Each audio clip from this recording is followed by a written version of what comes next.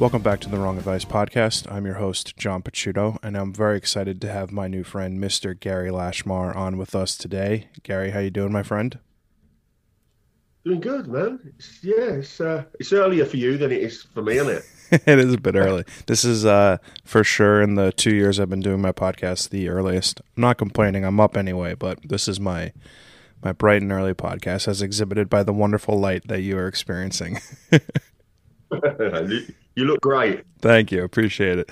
Can you give a quick introduction to the listeners into who you are? Yes, my name's Gary. So from London, the UK. I've been a photographer since birth, really. It feels like no, probably from the age of about 9 or 10. I've got my first camera, but I'm 50 now, 52. And I've been taking photographs pretty much full on, like almost like as an obsession, I would have thought, since the age of about 29, I think. Mm-hmm. Before that, on and off for years, like I'd get a new camera and then I wouldn't take photographs. Then I'd take photographs, I'd get into it as a little bit of a mini craze. Then I'd leave it for a few years, then I'd pick up, I'd get back into it. But pretty much full stop since the age of about 29, although that's a long time ago now. But in terms of making money from photography and like making a living from photography, it's a little bit more recent. So the last 12 years. Okay. So from the age of about 39, 40, I've been making money. I make any money that I do make is made from photography. Yeah. I fucking love that, Gary. As a person who 2 years ago during the pandemic lost his job, was completely rudderless in what he wanted to do or who he wanted to be with his life. Photography came to me at that point, and it's been the greatest gift of my life since. I've been a full-time photographer for 2 years. I can't say I've made that much money. It's been a slow go, but I'm incredibly appreciative for the journey. I'm 37 in a week or 2 weeks, and sort of a very linear, similar path, which gives me a lot of hope to hopefully be sitting where you are one day, 20 years from now. But talk to me a little bit about your journey. So, you're in your late 20s, and what was it about photography that sort of bit you and made you fall in love with it? Well, I'd always been, I hope it don't sound pretentious, but I'd always been kind of a little bit artistic in terms of like what I was interested in from a young age. I wasn't very good at those subjects at school: maths, English, geography, history. But I was always into art. So I was always drawing. I wasn't ever that good at it, but it was always a thing that I love to do. But photography, on and off from a young age. But let's get this straight from the outset. Really, in terms of it benefiting me and my growth as a photographer, in terms of getting to the stage that I'm at now, for what it's worth, in terms of my level of how good I am now as a photographer, which is not for me to say, obviously, but it's I would say really let's just say I picked up a camera from the first time really when I was about 34. Okay. Yeah, that's really about the age, and basically that's when I bought my first like real camera. Which was what? We're still film here though. I'm still shooting film here. Love it. So it was a Nikon. I have no idea. Mm-hmm. I have no idea. I remember my friend Stuart bought a camera and I was fiddling around with his and seeing the pictures he was getting. I was just thinking, I can take better photographs than that. Remember, with no smartphones back then, with cameras on, you don't know you don't know you're a good photographer or a terrible photographer or whatever. Sure. Back then, there was nothing to pick up. Mm-hmm. Now you've always got a camera close to hand. And then still slowly though, then I had a camera, put it down for a bit, but I was taking more and more photographs. I tell you, the reality of it is, it was when digital kicked in, and I had an old Canon Rebel, a 60D. I think I can't remember the name of it. Yeah. And we call it the old Canon Rebel. It was one of the first digital cameras that was kind of um, you could take a half decent photograph with this thing. Mm-hmm. And I was one of those for the next sort of 5, 6 years. I was one of those annoying guys at weddings who wasn't the actual photographer, but I was kind of just waiting for the bar to open, really, so I could have a drink. But before that, I would take a whole bunch of photographs. So now you're talking. I mean, still picking up the camera, putting it down, picking up the camera, putting it down again for the next few years. The age of about 37. Coincidentally, I was at a few weddings. I was at more weddings over a 2-year period than I perhaps would have been the previous 10 years. Mm-hmm. Maybe about 6 or 7 weddings. Social media was just springing up. Facebook was only 2 years old, 3 years old, Mm-hmm. I think. Maybe a little bit older than that, but it was very much in its infancy. And what would happen, by the way, you have to shut me up with these things because I'll just waffle on. No, please waffle on. Yeah. So That's basically, the idea. I would be at the wedding. I'd be at a wedding, and I was also getting into shooting a little bit of video. I've been working for an investment bank for the previous 10 years. I wasn't an analyst. Don't worry. I worked in multimedia. Okay. So I had access to equipment. So I got into making like mini short films. Nothing fancy. We never took them to any festivals or anything like that. Mm-hmm. And I started doing music videos for bands, friends really. Again, no one famous, just like really sort of Just to do it. terrible stuff, really, looking back. I mean, there was 5, 6 seconds here and there that had promise, but pretty much it wasn't that good. And then I remember I was shooting these weddings. Definitely wasn't shooting weddings. I was a guest at these weddings, and I'd have the old Rebel, the old Canon Rebel. And I just remember, they'd share my stuff on Facebook. Mm-hmm. I just remembered that. I just remember that from this vantage point.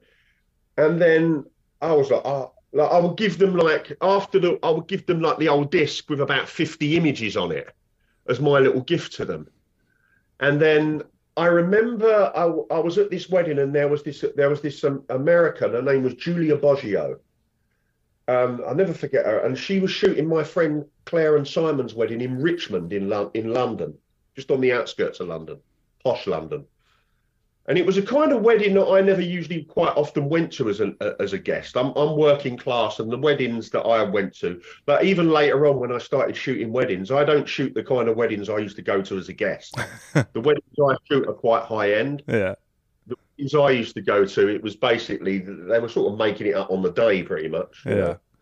Anyway, but I shot this wedding, and I just remembered, I remember I hadn't seen, there was no internet as such. Well, there was, but it was, some people had it, some people didn't.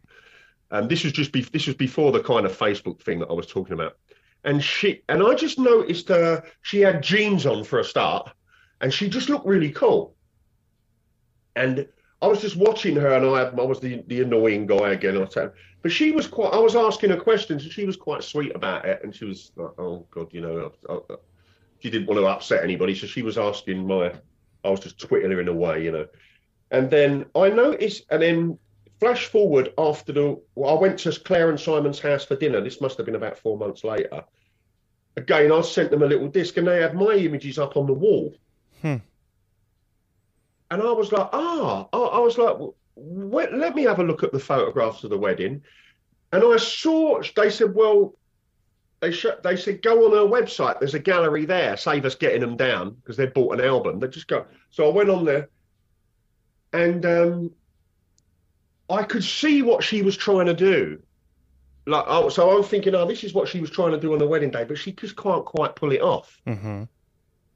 And then I caught myself having that thought. And then I saw what she was charging, and I knew that I'm not the most confident person in the world with anything else in my life, maybe as a father, in relationships, at school, But with photography, I've never had a second voice. Hmm. I don't Which compare is myself.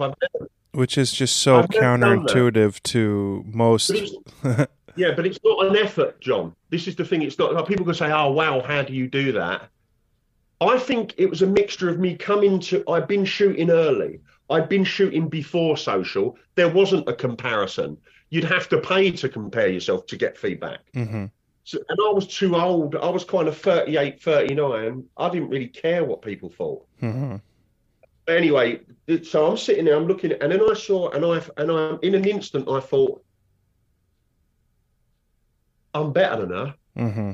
And then what I do, I'd never do this, but I saw she had links to other photographers, wedding photographers. I mean, God bless her. I'd never do that. Put links to other photographers on Yeah. my website. And it took me to the States. A guy called Sean Flanagan, who later became a friend of mine, long story. But he was just like, he was an artistic documentary stroke portrait photographer who happened to be shooting weddings. Hmm. He wasn't like a lot of people who shoot weddings. They just kind of didn't make it in fashion, or they didn't make it in back in the day. Hmm. But this guy, he'd chosen to be a wedding. I did a little bit of research when I went home. He'd chosen to be a wedding photographer because that's where the money was. Hmm. And I, I saw that the guys in America and Australia actually were like in that industry. Weddings were 6, 7 years ahead of us. Hmm. So I just run with it, and then I left my job. I thought what you were saying about your job. I actually thought of losing your job. It was a bit different for me. I didn't lose it. I planned it, but I thought I'd take a massive cut in wages for a few years. But I didn't. I made more. I made double the money I was making at the bank Wow. within 2 years. Within 2 years, which was a surprise. It wasn't any degree of business acumen. It Yeah. was just luck. Hmm. So the way that I was shooting, John, there was no one. There was probably, well, in hindsight, there was probably about maybe 25, 30 people shooting like that in the country. I saw that 2, 3 years later. But in my immediate, the people that I started to know, everyone was looking to me. So I was shooting weddings for editors of wedding magazines and stuff like that. Hmm. And so So you take your street and documentary style and artistic flair and I'm a street photographer, right? This is how Lynette and I became friends, and Claudette have become, because with the whole street photography thing. My default setting is I'm a street photographer. hmm. So what I started practicing from about the age of 38, 39, and not knowing what I was doing. I didn't know about street photography. I hadn't even heard of like Henry Cartier-Bresson then. I hadn't even heard of those him. Sure. Um, uh,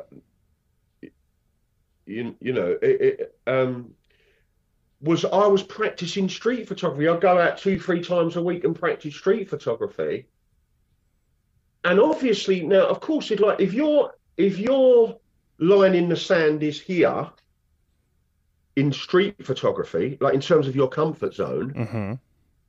at a wedding when you're expected to take photographs, can you imagine? Like I was just like my camera's like this close at a wedding. Yeah. I mean, it's quite close anyway on the streets. So if you can push your ear in street photography and really come up against your comfort zone on a wedding, you still want to come up against your comfort zone in that regard, but you're just coming up with magic. You're creating magic. Hmm. Does that make sense? It makes total sense. That's what I was leaning towards, because what I would imagine is you take your street and documentary eye, right? Your acumen for getting, I call it like the song and the dance, right? So like your acumen for being able to like anticipate how people move, how people interact with their environments in a city setting, and then you're able to sort of implement that into your job as a wedding photographer. So you take that eye, you take that artistic expression, and are able to then flip it on its head for something that would ordinarily be, a very classic sort of day. Yes, with street photography. Like for weddings for me, a wedding for me is in two parts. Is it worth going? Maybe dig into this a little bit. So for me, a wedding is 95% street photography, Uh-huh. documentary, observational, candid, whatever you want to call it. Um, I always get mixed up with because there's all these terms they have, don't they? So there's documentary, and then they have not photojournalism, all that stuff. It's all right. Yeah. It, I call it documentary and taking photographs of people without their permission. Sure. Just call it that. Street photography. There's another part of a wedding day which is the bride and groom portraits that up until around about 15 years ago were just taken a certain way. They were staged there, and what I did, I wasn't a portrait photographer, but I fell in love with the portrait side of things. So I learned about. I just became so passionate about it. Mm-hmm.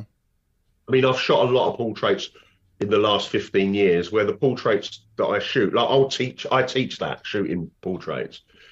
So for me, I ended up shooting wedding portraits that were kind of a little bit more fashion based. Mm-hmm. And really turning them on its head. Like now, it's a lot more competitive. There's some great wedding photographers out there, and portrait photographers who have come into weddings and that kind of thing. So it went too far. So there was the street photography, but then I had to bring something else to the table, was about nailing portraits, which I've still kind of not done, but it's about moving in that direction.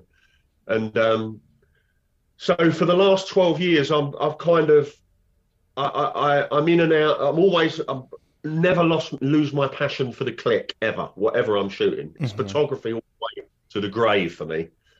But within like genres within that genre, it's kind of I'm in and out of different things. Mm-hmm. But briefly really underpins everything. Yeah. You were recently in New York. Tell me about your trip and give me a little bit of insight into what your street photography process is like. What are you looking for? What catches your eye? What is it that you're looking for when you're, strolling around New York City? Yeah. Well, New York first. I've visited a couple of times before. The first time I was shooting a wedding in Rhode Island, and we hit Boston and then drove to New York, and then, or was that the second? It doesn't matter. So one of those trips was that. Another time was a surprise gift from my ex, Claudia, little Jessie's mum, who you saw in there, and she'd done a surprise gift for me. And I wasn't really shooting a lot of street photography then.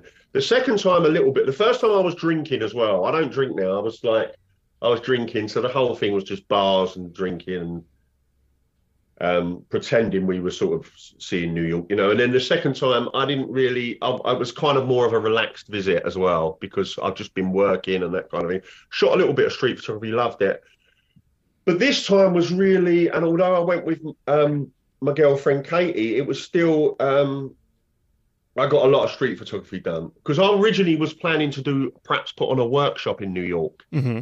But post-COVID, I just felt a little bit, I don't know. Everyone would have, I think all my friends out there would have been great with it. I just felt a little bit, it would have been a little bit maybe arrogant doing that. I don't know. I just didn't feel right. And also going with Katie, so we had to, but she knew I was going to be shooting street photography as well, so it was all good.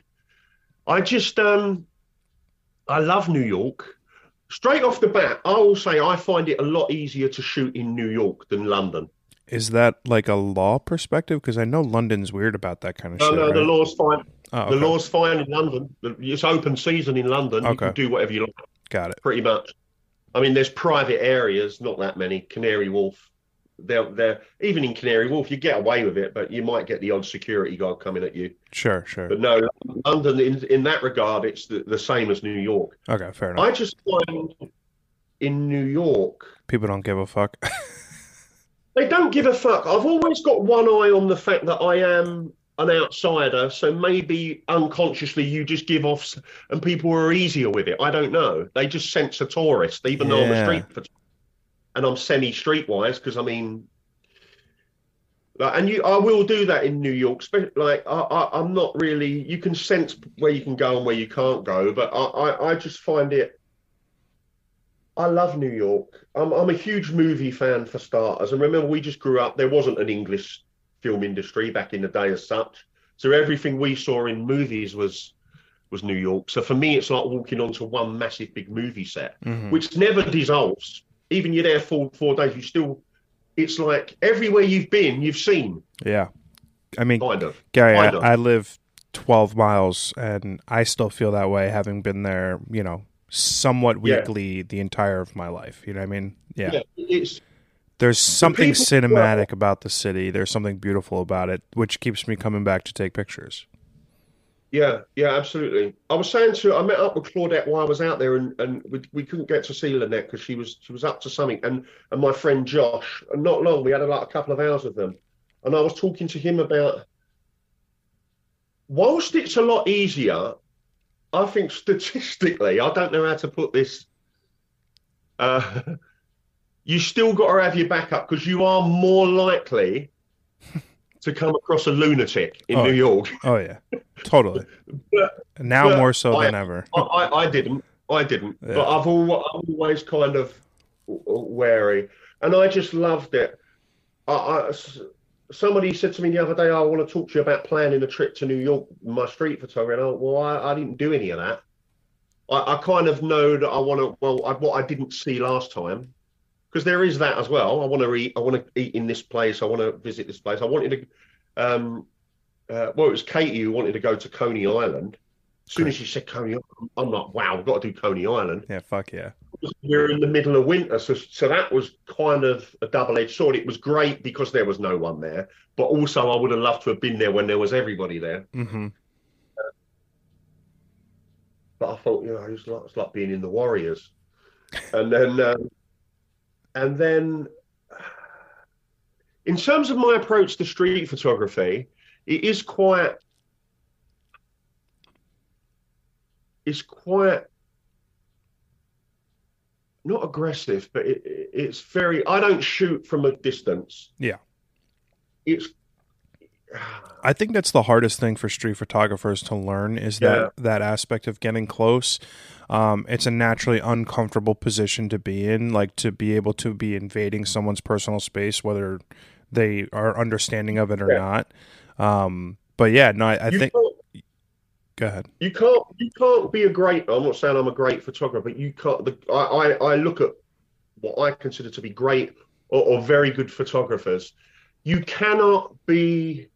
You cannot. Or let's forget about great photography. You cannot take great photographs and always be comfortable. You cannot take great photographs and always get a good night's sleep. You cannot take great photographs and not have a degree of guilt. Hmm. Wow. You can't. For me, it's like, what am I willing? Like so for example, one of my favorite photographers, not actually his photography, I kind of is for me. Like is Bruce Gilden, Oh yeah. but as a character, not so much his photography. I like other street photographers, like the final product more than his. Like I think there's a lot of photographers that I love that if they took on his approach, they'll get a lot better photographs than he would. Yeah. Much better photographs. Yeah. He's. I think people are attracted to his work because of his process, because Yeah. of Who gets he up is. close. Yeah. Like you can be The a not Flash. very yeah, you can be a not very good photographer, or well, I wouldn't say not. You could be a good photographer, and if you take on a certain way of shooting, like I don't think I'm like in terms of the photographers I know, some of my like close friends who are photographers. In terms of the technical side of it, they'll wipe the floor with me, Hmm. but they're not going to get the shots that I'll get. Right. They just won't because they're like they just won't. Like I think the degree to which you can, like for example, like people talk about like was it the William Klein quote or or was it? No, I don't think it was Klein. Who said that, like, if your pictures are not good enough, you're not close enough. Mm-hmm. To that effect. Which is, I think that statement. I probably said it wrong, but I No, I hope people think get that's this. I think that's accurate actually. But no, Yeah, I agree. I think that's the hardest thing yeah, about street photography is getting that comfort zone and invading someone's personal space. Because as I started as a street photographer, I was 50 mil lens, fucking real far away. Like I was going through the process of creating images where the subject was just far enough away where they didn't really notice me, but I put them in a scene that I yeah. thought looked cool because I was too scared to get up there and take a. Yeah, but it takes practice. Like, and what happens though, John, if you're hesitant, and you can't help, you're always going to be hesitant. I'm hesitant in my comfort zone. But at the end of the day, my comfort zone, I've worked on it. I'm always at the edge of my comfort zone, Mm-hmm. always. And if I'm shooting for another 20 years, I'll still be at the edge. But my edge, in terms of like people would say just starting out, is going to be, Further. in terms of my, like, I just feel it's not always either. I don't even think it's always like the best photograph is not always close up. It's not. It's not. For me, you use that as almost like a gauge. Like I use that proximity as a gauge of where I'm at. Like, um, I find as well, you can use fear. Hmm. Like use fear as a way of seeing more. Oh. So what happens? We're out on the streets because it's this fear that keeps us separate. That's what I've seen in my life. It's probably age, something to do with it. Like I've seen like in my life, well, why didn't I do this? But in that situation, I pushed through, and I had a better time. Like I felt like I remember more. Well, we remember more when we're there. When we're the only things we do remember in our past are when we were present. Mm-hmm. Weren't present, which is that's why we don't remember everything that we've ever done because we're rarely present. Mm-hmm. We remember the stuff where we was really scared and when we was really happy. And quite often, the happy things, the adrenaline things, are as a consequence of pushing through fear. Oh. So what I do a workshop based on this. It's called the Dare Photography Workshop. I've been doing it for about 10 years, and the whole workshop is set up to support participants to get on the other side of fear. You talk to people about it, say, "Oh, well, what's that got to do with photography?" Well, this is most people see. This is the thing. Like you see, most people were on this side of fear. Yeah, they've not opened. They don't know what's on the other side. They talk like they do know, but the thing is, they've all read the book, How to Feel the Fear and Do It Anyway, or How to Be Happy in 30 Steps. But they have no idea. That's all intellectual. That's not part of the deal. Like what I've seen is that let's just bring it down to street photography. There's a person across the street, let's just say where I've been in New York in Greenwich Village, and they're and I can see there's a beautiful light spilling from the to the right of if I hold the camera up, and and they're dressed, but they just look a little bit like they're in a mood, Mm-hmm. like a little bit. They're not necessarily going to appreciate me coming up and taking a photograph. But I don't want to see me, not in this frame. Sometimes I don't mind them looking in the camera, but so I know I need to. If I don't get this shot, I'm gonna be talking to myself for the rest of the day. And it's horrible, isn't it? It is horrible, isn't it? It's like and then you move across. It never gets any easier ever. No. You move, and then you get the shot. And how does it feel when you get that shot? It just feels The best. yeah. What I've seen then is that everything becomes a little bit more vibrant. Everything like I see more, like I'm more in sync with the symmetry of life, I suppose. And that's because I've stopped talking to I'm not in my head telling myself, "Oh, I can't do that, I can't do this, I can't get close." It's only temporary, Mm-hmm. but that conversation, it's thinking, it's called, falls away. Yeah. And then, so one of the things that I do when I'm out shooting I know that I don't go out for long. I'm out shooting in New York was a bit longer because I'm in New York, but like I'll go out in town in London. I don't really want to be shooting for longer than an hour and a half, 2 hours, Hmm. really. So I have to speed up that process of being able to see. So what I do for the first 20 minutes is I do scary shit. Like even I know it's most of the time the images are going to be rubbish. No one's going to see them, but I want to get in people's faces a little bit. And because I'm telling myself, oh, don't do this, don't do, and then I wake up, and then I can start working. All right. So you're going to kind of have to shock the system into being able to sort of like free yourself Yeah, to create. That's interesting. You know, it's funny. When I shoot street photography, and Lynette thought I was crazy for this, I listen to music. Do you listen to yeah, music, yeah, or are you like just completely plugged into the scene? And yeah. I struggle with that anyway. I mean, I love music. I'm a huge music fan. But even when I'm working at home, and unless I'm editing images where you can kind of, you got to be there, but you can kind of, mhm. then I do it. But when I'm out on the street, I've got to be a bit careful, like the way that I shoot. So if I'm in Whitechapel and I've got this, I don't know, I've got a Nino Morricone track on, yeah, that Love it. or yeah, yeah, but it could lead me into a false sense of security. Yeah. Okay. Fair. Yeah. Do you You're in know a what bit I'm of a saying? So dodgy area, yeah, and I yeah. feel like I'm in a movie, and then all of a sudden, whereas if I'm not plugged in, I'm more in tune with the heartbeat of what's going on, I To be suppose. fair, so I'm a big guy. I'm like 6'1", 230. Like I'm a big guy, and I don't very often feel unsafe in New York City. You know, it's like people try to Yeah, fuck with you. Like I would just scream some expletive at them or tell them to fuck off. You know what I mean? Like I'm not yeah. that worried. I have recently been putting the volume of my headphones down considerably because the city's getting a little bit sketchier on a monthly basis, Yeah, yeah. which is an unfortunate byproduct of a million things. Just Um, do it. Just do it until it don't work. When it don't work, You mentioned that you started your career shooting film. I'm curious about your artistic process now. Is it mostly digital? Do you still shoot any film? What's that like? no, I haven't shot film for years. Occasionally, a few toy cameras, you know, the little Lomos and stuff like that. Hmm. I've got a load of those, and I buy cameras. I recently bought a Pentax.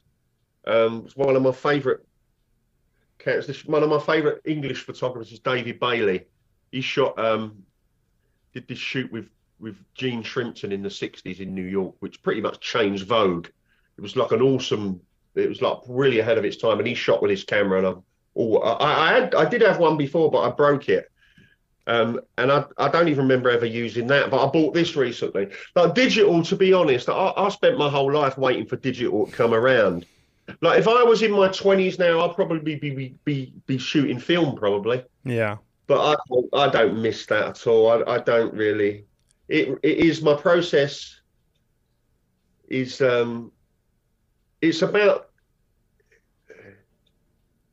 it's about the photograph. Well, the process is, for me it is the way that I shoot. So there is a degree of that, and I love a new camera as much as the next person. But Who doesn't? uh, is it laziness? I'm a bit obsessive as well. If I get into shooting film, when I was shooting film because I had no choice, I always wanted to develop. I always wanted to do my own thing. I did a little bit of that at school years ago, but I always wanted to do that. Like like I'm like that. I'm just I have this like if I even if I pick up like a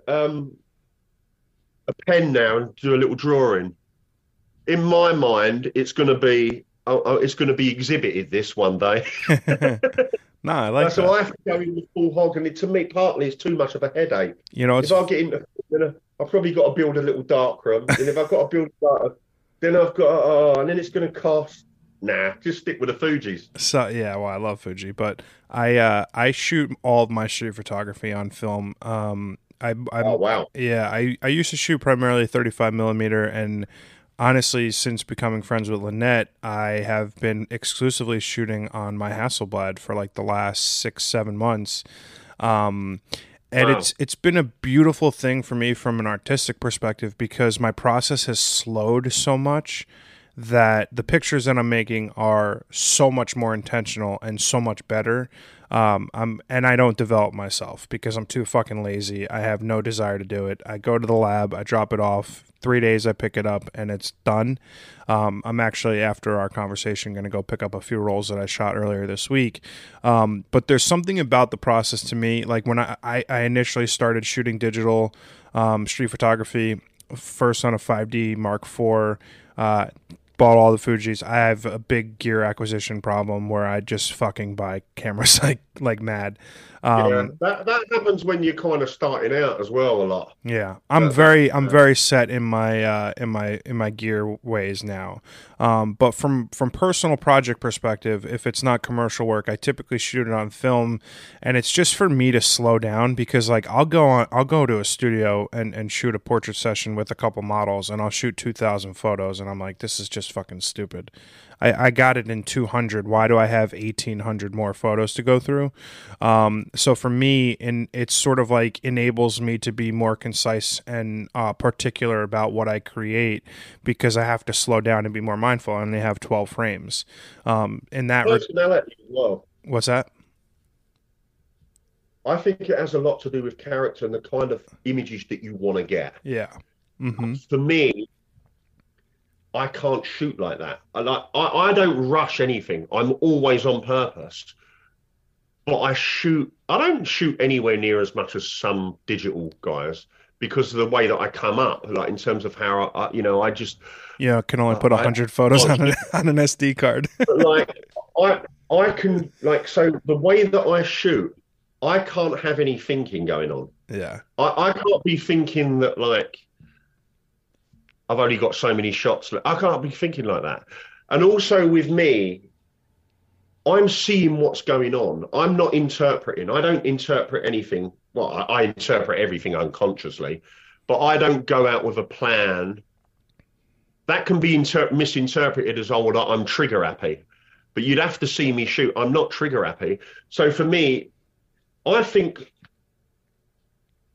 like, so for example, you know that Henri Cartier-Bresson way of shooting photography, Mm-hmm. which I respect and I admire. That's not my way of shooting. I can't shoot like that because for me, any picture that I've taken, I've seen it. I've seen it. I'm just trying to recreate what's gone before. I might not think that, Sure. but I have. Mm-hmm. But if I'm thinking that all of my thinking is secondhand, the degree to which I'm present, like, you know, what I was talking about earlier about like being in sync with what's going on. Most people don't shoot like that. Most people are in their head thinking, right, where are the photographs? Where are the photographs? Where are the photographs? If they stop having that thought, they would see, they don't even have to go anywhere. There's photographs everywhere, right where they are. But most people are in their head. And what happens is anything that's born of thought is contrived. Huh. Sounds a bit heavy. Sounds a bit heavy. Yeah. It's not heavy. It sounds it when you're communicating that to someone who lives in that, oh, that's a bit heavy. Well, that's because you don't know the alternative, which is totally light. There's no thinking, and there's just photographs everywhere. I don't chase photographs, ever. Do you chase people? Because, like, for me, when I'm on the street, like, I'm looking for uniqueness, right? So whether it's an outfit, a hat, a jacket, a person, just like something that is unique, is something that I'll latch onto. But like, what, like for you, because it sounds like you're very intentional in your process. What is it that makes you press the shutter button? Well, it's definitely not bicycle moustaches and polka dot. Like those are easy. Like I met some guys recently. They wanted to go on a street walk, and they took me and they said, "Well, we're going to go to this thing. There's a colour. There's like a little street thing going on in Shoreditch in London." And people were all dressed up, and I just thought, oh, what's the point of that? I'm not interested in that. Yeah. Like I'm interested in no, I'm not looking for that drama because that drama is what everyone sees. Mm-hmm. I'm now I do see that, I do notice that. I'm always moving in the direction of stripping all of that back. Because everything's beautiful if you're looking, but everything's beautiful. Now, this is the thing. When we're in our heads, we're interpreting, we're like, oh, this is what makes a good shot. That's not a good shot. That's an idea of what a good shot is. For me, most street photography, like I look at it on Instagram, most street photography, I want to sound critical. Hopefully, this is an observation, or at least it's taken that way. Looks the same. Because I'm the same. I'm the same. I am in my head a lot of the time doing all of that stuff, right? It's just moving in the direction of not doing it. But most of the stuff on Instagram, if I handed the camera to, say, my mum, and I was going out with her, she could have got that picture. Mm-hmm. The reality, she just don't bother taking pictures. Like, people think street photography is a picture of a person in the street. Well, it could be called that because it's street photography. But we know what we're talking about when we say street photography. Has nothing to do with it. There's no thought gone into it, or no thought. There's probably too much thought gone into it. Or this is how I should take a photograph. This is what it says in that book. Like, it's very, like, I couldn't shoot film because I'm not good enough. I couldn't shoot street photography and get on film and get the kind of photographs I want. I'm not good enough. Like someone like Gary Winogrand, like, I can edge towards getting his kind of photographs on digital, but never do what he's doing on. Like, my favourite photographer is Don McCullin. Okay. Anywhere near his stuff he got on film, I have to shoot digital. I'd never be able. I just, if I was shooting film, I'm not good enough to shoot film. I just not. I shoot digital and pull the wool over people's eyes. I think you're selling yourself a little short. I mean, I spent a lot of time. Well, I definitely couldn't. I couldn't shoot my way though. Okay, that's fair. That's different though than saying that you couldn't. I'm too stingy. Yeah, well, I'm too stingy. Too much money. Yeah, well, that's different than saying you're not a good enough photographer to do it, because there's no question that you're a good enough photographer to shoot film. There's part of your process that wouldn't translate to shooting film. Sure, fine, but like, skill has very little to do with shooting film, for sure. The downside of shooting film, though, and I hope it's not negating. Is I'm broke. No, the downside of that's that too. But the downside of shooting film too early is that, or maybe not too early. I don't know. Everyone's different. I don't know. I'm making these assumptions, but the downside for me is that I had, because of my age, I had to shoot film. Mm-hmm. I got a friend who's a wedding photographer, and he's an awesome wedding photographer, by the way, one of the best in the world. And his name's Fer Juristi, yeah. And he's an awesome photographer who happens to shoot weddings. There's nothing wrong with wedding photography, you understand, but some people have this thing with wedding photography. But he's an awesome photographer, just full stop. But he shoots weddings. And I did a workshop of his years ago, a one-day thing, when I was like way back, about 10 years ago. And I said, Fer, how many images do you shoot at a wedding? And he said about 15,000. Wow. So after I did his workshop, I thought, I'm going to do a bit of the first stuff. I'm going to shoot as many pictures as I can, and then the wedding will be found in the culling of the images. Now, this is trying to shoot as many as I could. Do you know how many I shot? 1,000. 2,800. Yeah. I shoot at a wedding. I shot a wedding in Amsterdam a few weeks ago, and I did a pre-wedding shoot the evening before, and I shot a whole bunch of street photography for myself. And I shot about 1,400 images for the wedding. My couples get about 400 images, mm-hmm. yeah, because I cut it down. And then and then my street photography, whatever that was. That is, to me, remarkable, because that shows a level of intent for what you're doing that for some reason, when I have my digital camera in my hands, I have a hard time focusing because there's no, I think it's because there's no economic implication to what I'm doing. I can shoot 5,000 photos and it doesn't matter because it's on a fucking card. But yeah, I mean, that's incredible. There's also photographs everywhere. Mm-hmm. Like, I'm not, like, I don't understand it. I don't understand this thing with,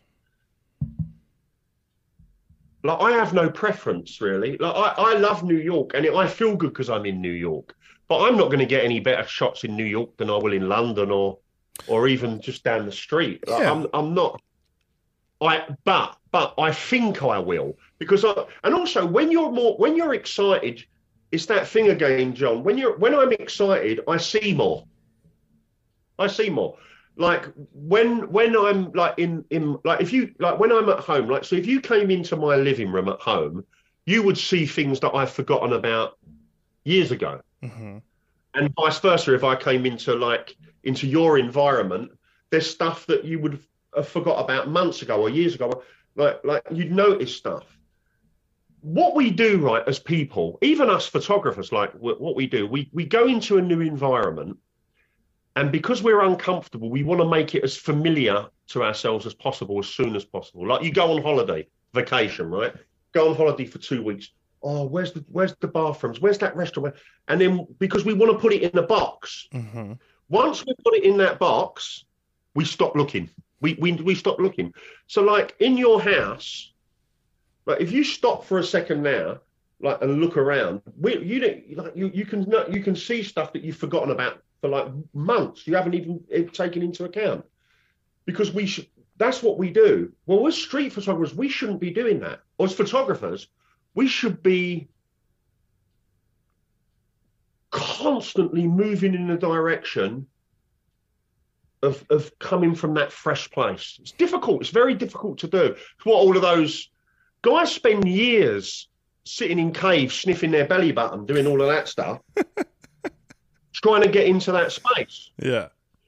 You should come and do my workshop, mate. I'll fast track that. You don't have to be going in no caves. I'll just shot people into it. I love that. Um, I really do. Talk to me about like how your life impacts your art. I know when I'm going through shit, whether it's a breakup, whether it's good times, bad times, my photography will directly like it will reflect what I'm feeling. Yeah. In your own personal experience, how does your mood, how does what's going on outside of like the street or whatever you're shooting factor into your art process? I'll tell you, one of my favourite filmmakers, a lot of people's favourite director, Quentin Tarantino. Mm-hmm. Yeah. Not necessarily my favourite films. Some of his are. At least one or two would be in my top 20, maybe Pulp Fiction. But I remember him saying, like in terms of his writing process, and I think this applies across the board to any art form, is like how you're feeling on that day. If you don't allow that to inform what you're doing, your creative thing, then you're not telling the truth. Ooh. That it might be that that's not a thing. I don't want to get too heavy with that. I don't think about that at all, but I definitely don't stand in the way of that happening. Not that I know of. Like I'm sure it does. I've never looked at back at my work and said, oh, on that day I was feeling like that, or. But I'm a photographer. Like there's two kinds of photographers for me. There's the kind of photographer that only ever picks up a camera when they're working. The street photographer Martin Parr, he's like that. He'll only ever pick up a camera when he's working. One of my best friends, my ex, Jesse's mum, Claudia, she really only picks up a camera when she's working. I'm not good enough to do that. I'm not being falsely modest. I'm not. I just can't. I've always got a camera to hand. I don't think there's probably not a time in the last 20 years where I've gone a week without taking a photograph. And especially now we've got these things like. Yeah. But yeah. Yeah, I don't mind taking photos on iPhones. I think, and I'm very similar to you. I don't think I'm a good enough photographer to not be taking photographs all the time because I don't think you can get better without practicing your art, right? It doesn't have to be photography. It could be anything. You're not going to become a better musician by not playing music. Yeah. So I agree with you a lot. Yeah, it's one of those things where I've stumbled into this super late, not late in life. I'm not that old, but like I've stumbled into this place at a sort of slower rate than most people who fall in love with an art. And in a lot of ways, I think that informs my curiosity towards it, my passion towards it. I think whenever you get an opportunity in life to uncover something that you're super, super into, it's something that's going to be a part of your daily life anyway. I think the age thing is overrated. Like, I think it's a load of bollocks. Like, I did a workshop in California, and I met this girl, Donna. She came and did my workshop when she was 71. Wow. The oldest person I've ever had at my workshop, yes. 71, great lady, the coolest lady ever. Like, she's actually best friends with Johnny Cash's stepdaughter. Imagine that. That's Yeah, sick. Mylene Carter Cash, yeah. Or very close friends with her. And she did my workshop, and she did her first exhibit when she was 73. Wow. Well, we have no idea when we're going to check out. People, we think, and also, like, I think if you can take a photograph, you can take a photograph. Like, I think a lot of it's to do with confidence. And not confidence. I'm not talking about that fake confidence where, like, walking a certain way. I'm not talking about that. I'm just talking about being a little bit more comfortable in your own skin. And I think as we get older, we are. And I think, like, for me, remember I said that I've been taking pictures from a young age, but really, it was really the age 34, 35 when for me, that's when I picked up a camera, really. I talk about, it sounds good, or I picked up a camera when I was 12, but really, I've never took a picture properly before I was 36, 35, 36. But I actually think if you're gonna be a good enough photographer, like, okay, it's like this. I don't think I learnt much after the first year of really getting into photography. Like, in terms of how to use a camera, I don't think I learnt too much. I agree. But in terms of just saying, like, my portraits, I don't think, like, well, just take it out of photography. Like, you think of these musicians. Well, think of the Beatles. When was their best stuff? The first Like Paul McCartney's best stuff. I'm not comparing us with Lennon and McCartney. I'm just saying any musician like David Bowie, when was his best stuff? Probably earlier on. Sure. So what is it about when you get to a certain age anyway? How much are you really going to learn? Like, I already had a foot in the door anyway, because I'm a massive movie fan, and I'd seen so much good cinema, good cinema. That cinematography went in despite myself. It just went in. So people sometimes, like I don't know, but there is an element of photography that I fought against this when I first started doing workshops, John. Like, I was just like, I can teach anybody. I could teach people to the degree where they'll even make an half-decent living out of it. But there is one thing you can't teach, and it's you can't really put your finger on what it is. It's just like, I don't know. Do you know what? A friend of mine said once, my friend Pat, he said, do you know what I think, Gal? Sometimes I think photography is about taste, and some people just ain't got any. Yeah, that's funny. You know what so, like, with regards to the age thing, I'm very mindful of the fact that I'm super young, right? Like, I know I have a lot of life in front of me, barring me not paying attention, getting smacked by a bus, right?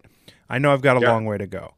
I think because nowadays so much of our lives are lived for other people, right? Whether it's social media, whether it's fucking the Facebook of things, whatever, it's easy to feel like you're behind in some aspect of your life.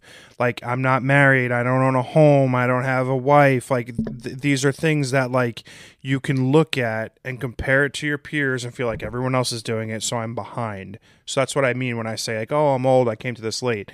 I wouldn't change anything about my journey, about my life. I think everything that I've experienced to date has brought me to this point, to this conversation, to everything that happens to me in the future.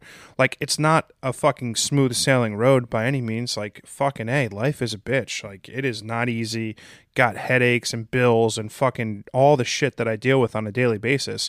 But I wouldn't trade this journey for anything. Like, I'm incredibly lucky that I've been able to find something that I love more than anything else that I have in my life.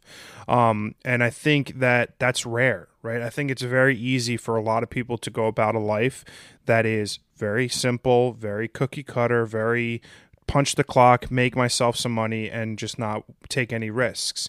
And it goes back to what you were saying earlier about that fear line, right? Like, if you're not able to jump beyond the veil of pushing yourself out of your own comfort zone, whether it's artistically, creatively, or just in life in general, you're never going to be fulfilled. Absolutely. The thing is, I'm just going to turn this off to 2 seconds because I keep getting 2 seconds. I keep getting this. Sorry, John. Yeah. Quite rude. The thing is, I think as well, and I'll tell you what I have done, John. I got to the age of, I remember it, I was in California, 2015, and I had this experience, and I would hazard a guess there's very few people that I know who I went to school with that have had this experience, where I ticked off every box of everything I wanted to achieve. Everything. I had everything. And it wasn't, by the way, it wasn't some big dramatic downhill thing after that. It was just, but there was an instance of me thinking, well, that was quite, I remember that. I remember that as a pivotal thing in my life. The reason I brought this up as well, I had a discussion with someone about this a few days ago about something that they were going through and about how they feel a little bit behind schedule. And it's important to have goals, I think. Why are we here? It's important to, because you put a line in the sand, it's a measure of, otherwise, what's it all about? We're just sitting there flicking channels, aren't we? But for me, it is important to ask ourselves as well, what is it we want by getting what we want? Like so people think like this, all of this stuff. I see it when people come and do my workshops. There was a period where I was shooting like about 9-10 destination weddings a year. So I was traveling all over. And after a couple of workshops of doing that period, I realized that these people, they just see the picture on the beach. Mm-hmm. They see that's what they want. They don't, if they knew what that took, they might still want it, but they might not, because the picture on the beach, that's just a few seconds. It's not that it's not worth it. It's just not what you think it is. I think some people are cleverer than like some people hold on to their dreams and never go for the dream, because I think unconsciously they know. Like, do you know what? The dreams that I've moved in the direction and I've accomplished, I'm glad that I did it. And it was quite monotonous, really. Quite boring. Like sitting on the sofa, dreaming it up, feels good. But getting up and doing something about it, quite often you've got to sit at the computer, you've got to get on the train, you've got to meet people. You still got to do the 8 hours a day nonsense stuff, like walking to the toilet, opening doors, all that. It's all still part of you. You're not doing that much different. But you're not. Mm-hmm. And that's why I'm at this stage in my life. I was talking about this the other day with Claudia. Claudia, yeah. And she said, and I said, life for me now is a bit of a game, really, an enjoyable game. I don't really care really too much what I do. I'm not really that bothered. Sometimes this kicks in my thoughts and I'm like, oh yeah, if you put on this workshop in there, and then I sit and I think, actually, what do I want to go there for? Do I want to go there, or do I just think I do? I think it's great having those dreams, but I'll tell you what to do, right? Sit with them for a bit and play it out. Play it out what it's like, and then don't just say, right, I want to do this, I want to do that, and then just go for it. What the fuck's that all about? Like, have a little bit of, like, do you know what? I'm quite happy with spending my weekends with the kids now. Yeah. I really am. I'm actually starting to like them. They're annoying kids, man. Only now. Yeah, I'm an uncle to 5 nieces and nephews. And I joke often that I've always always wanted to be a father and have a family. And, I've been an uncle now for 6 years, and it's been very eye-opening. Yeah, just stay as an uncle, man. Just stay as an uncle. Yeah, Then you can just sort of give them back. it's a nice process because you get to enjoy it, and then when the meltdowns start to occur, you get to hand them back over to your brother and let him deal with it. That's it. They're also great kids for learning how to take portraits. Yeah. That's how I learned to take portraits. I just use my kids. And like literally, and I've shot portraits for, I've shot portraits. Vogue magazine and stuff like that. I've shot portraits for like musicians, bands, and stuff like that. Where I learned to take photographs was taking photographs of my kids. I love that. From a young age. Yeah. Because they never do what you want them to do. The models are easy, but kids don't never do what you want. You have to bribe them, and then you learn all of that stuff. Yeah. I mean, I'm going to be a little bit biased in what I'm about to say. I've enjoyed this conversation thoroughly, and I think you're like a very pragmatic, wonderful person. This is going to be a little bit of a hard question, but you've had a very remarkable 20-year career so far, give or take a couple of years. You make incredible images. You're grounded. You've got your head in the right place. Like when you look at the rest of your life and how it unfolds, like what is something that jumps out at you as like you're sitting on your deathbed, it's your last day, and you're like, yeah, I fucking nailed it. Like what happens over the next 50 years, whatever, and what transpires over that time where you're like, whew, I did it every way I wanted to. Like how do you keep that mindset going through it? Well, yeah, 50 years is a long stretch, man. Well, I'm just overestimating, Yeah. Oh man, this is going to sound. I don't want to. Do you know when you hear them interviews and people he's just saying that for effect. I don't get that impression from you. I genuinely don't care, mate. Yeah. I don't care. Honestly, don't. I don't think like that. My mind doesn't think like that. I don't get into it. Well, I'll make something up then. You know what I would like? I genuinely don't care. I don't care. I like. First of all, that's a concept for me that, like, we have this idea when we're going to die. Mm-hmm. Like, like my dad died at 33. Like we have this. My best friend died quite young. Like we have this idea when we're going to die. Yeah. It's going to be before that time you think. Always.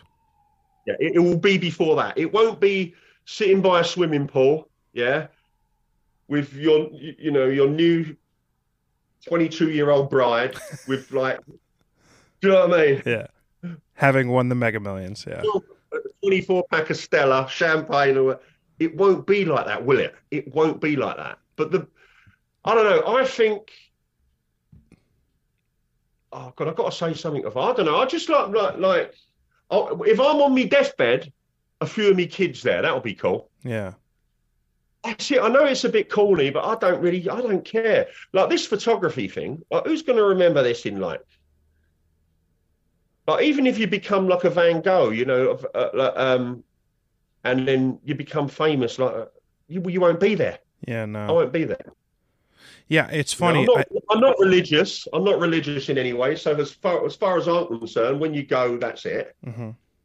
Well, I don't really feel probably a bit more of an agnostic. I don't really think about that stuff. I don't think about it too much. It's not that I don't. It's funny. For a long time, the last question I asked people on the podcast was like, "What do you believe in an afterlife?" I asked that question a lot for a lot of episodes. I love all that though. Yeah, it's funny. I think you reach a certain age, somewhere in your early 30s, where what happens with the rest of your life is more or less in your control, right? Like you've learned enough about life where you can create things for yourself that you want, whether that's a family, a career, whatever, right? You've learned enough in your 20s to be able to put those life experiences into practice. And for me, especially in these last 2 years, having gone through all of the shit that I've dealt with losing my job, fucking the pandemic, all of this stuff, it puts into perspective, like you said, when I'm checking out, the only thing that's going to matter is the people who are around me. And that's what you learn as you get older in life, because those are the only things that are irreplaceable. It's time with your family and time with your friends. It's not that important, photography. It's not that important. But even if it is important, like, so for example, say you become the most famous photographer on the planet.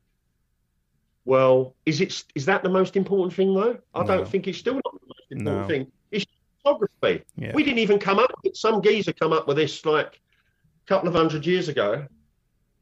The thing with the afterlife thing, I don't not believe, like, you can't believe something you don't believe. I used to believe it as a kid. I just, and I've no, like, I understand how people, like, I won't believe something out because I'm scared. Mm-hmm. Just onto it because, but I absolutely, I've had some incredible, like, what you call it, like spiritual experiences of being connected, mm-hmm. like being, like, where I'm thinking, where almost like I know for sure that there's a certainty that when I die, it's all great. But there's not, Burt Lancaster is not sitting up there with a big beard waiting to welcome me. Yeah. I don't get up that Yeah. stuff. No, it's funny. My thought process ultimately, what it boils down to is like, yeah, I don't think there's like a big party in the sky somewhere and we're all just like having orgies in outer space or some shit, right? It's not like a party in a cloud, right? I think that when you look at like the way that life exists and like how we are here having this conversation over Zoom over billions of years of it's amazing. And to me, it's just like the sheer audacity that we exist is just too implausible to have not had some sort of divine intervention. I don't know, you could call it God, you could call it aliens, whatever the fuck you want to call it. I don't have the answer. I'm not going to pretend to.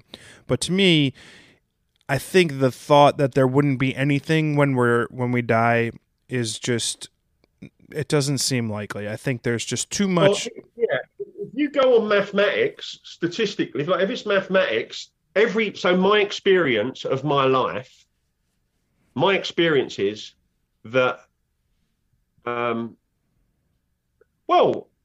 it's proven that it's not that I think the debate stops at like, is there a conscious afterlife? Yeah. Like I think it's scientifically proven, isn't it, that we don't just evaporate, we go back into, well, we merge with the force, don't we? Yes. We go back into, but in the film, it's a conscious thing. That's the thing. So, but I've had experiences where I've seen that who I think I am, Gary, like all of this fault stuff, is not actually that. How I live my day that's how I think I'm Gary. But that ultimately is not who I am anyway. Mm-hmm. I can't be that because I can see all of that playing out. You can call it awareness or whatever it is. I see all of that playing out. You can't be what you can see. You can't be both. That's dualistic. Mm-hmm. So for me, there's something else going on. But the person that's stringing all it, the thing that's coming up with all of this now to communicate that with you is thinking. And I can see all of that. I'm not that. Mm-hmm. The person that's saying I'm going to go on or I'm not going to go on, that won't be there anymore. It just won't be. Yeah. It will just won't be. So for me, that's a certainty. That's a certainty.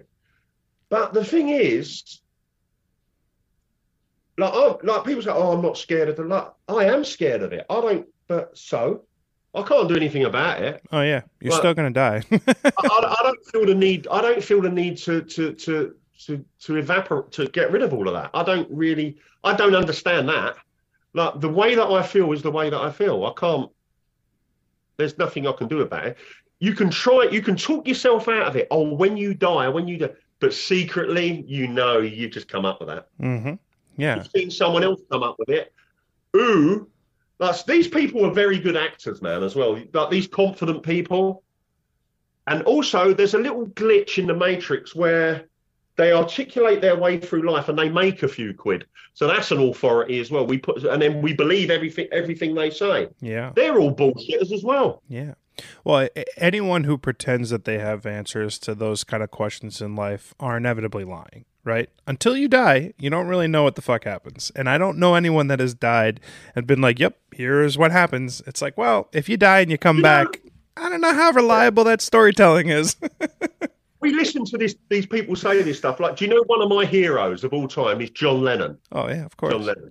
I wouldn't take a total bit of notice of anything that he said. He was a lunatic. Yeah. He wasn't a lunatic, was he? But he was he just had an ego, and he knew he was being listened to. You can't listen to something like that. I don't really listen to anybody with that sort of. But I even say at my workshop, and it's a tiny little workshop with like about the most I get in there is like 20 people.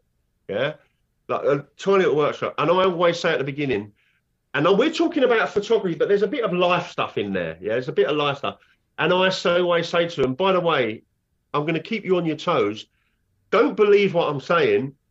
And in actual fact, I'll throw in a few lies just to trip you up. Like, with photography, you should do this. You should.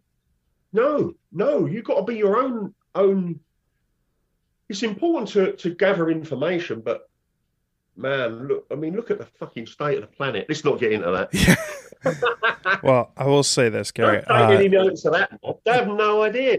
Yeah, I mean, we're fucked inevitably, but I will say the force is definitely strong with you. I've immensely enjoyed this conversation, and Me too, mate. I've got a super cheesy line. If you've been on my podcast, you're part of my family, and yeah, I'm just super thankful to have had this conversation with you. We're definitely going to be doing this again. I could talk to you for hours, but yeah, I'm super appreciative that you came on today, and just super thankful, Gary, and really wish you the best, and we'll definitely be talking soon. You too, John. I loved it, mate. It was absolutely great, and I love.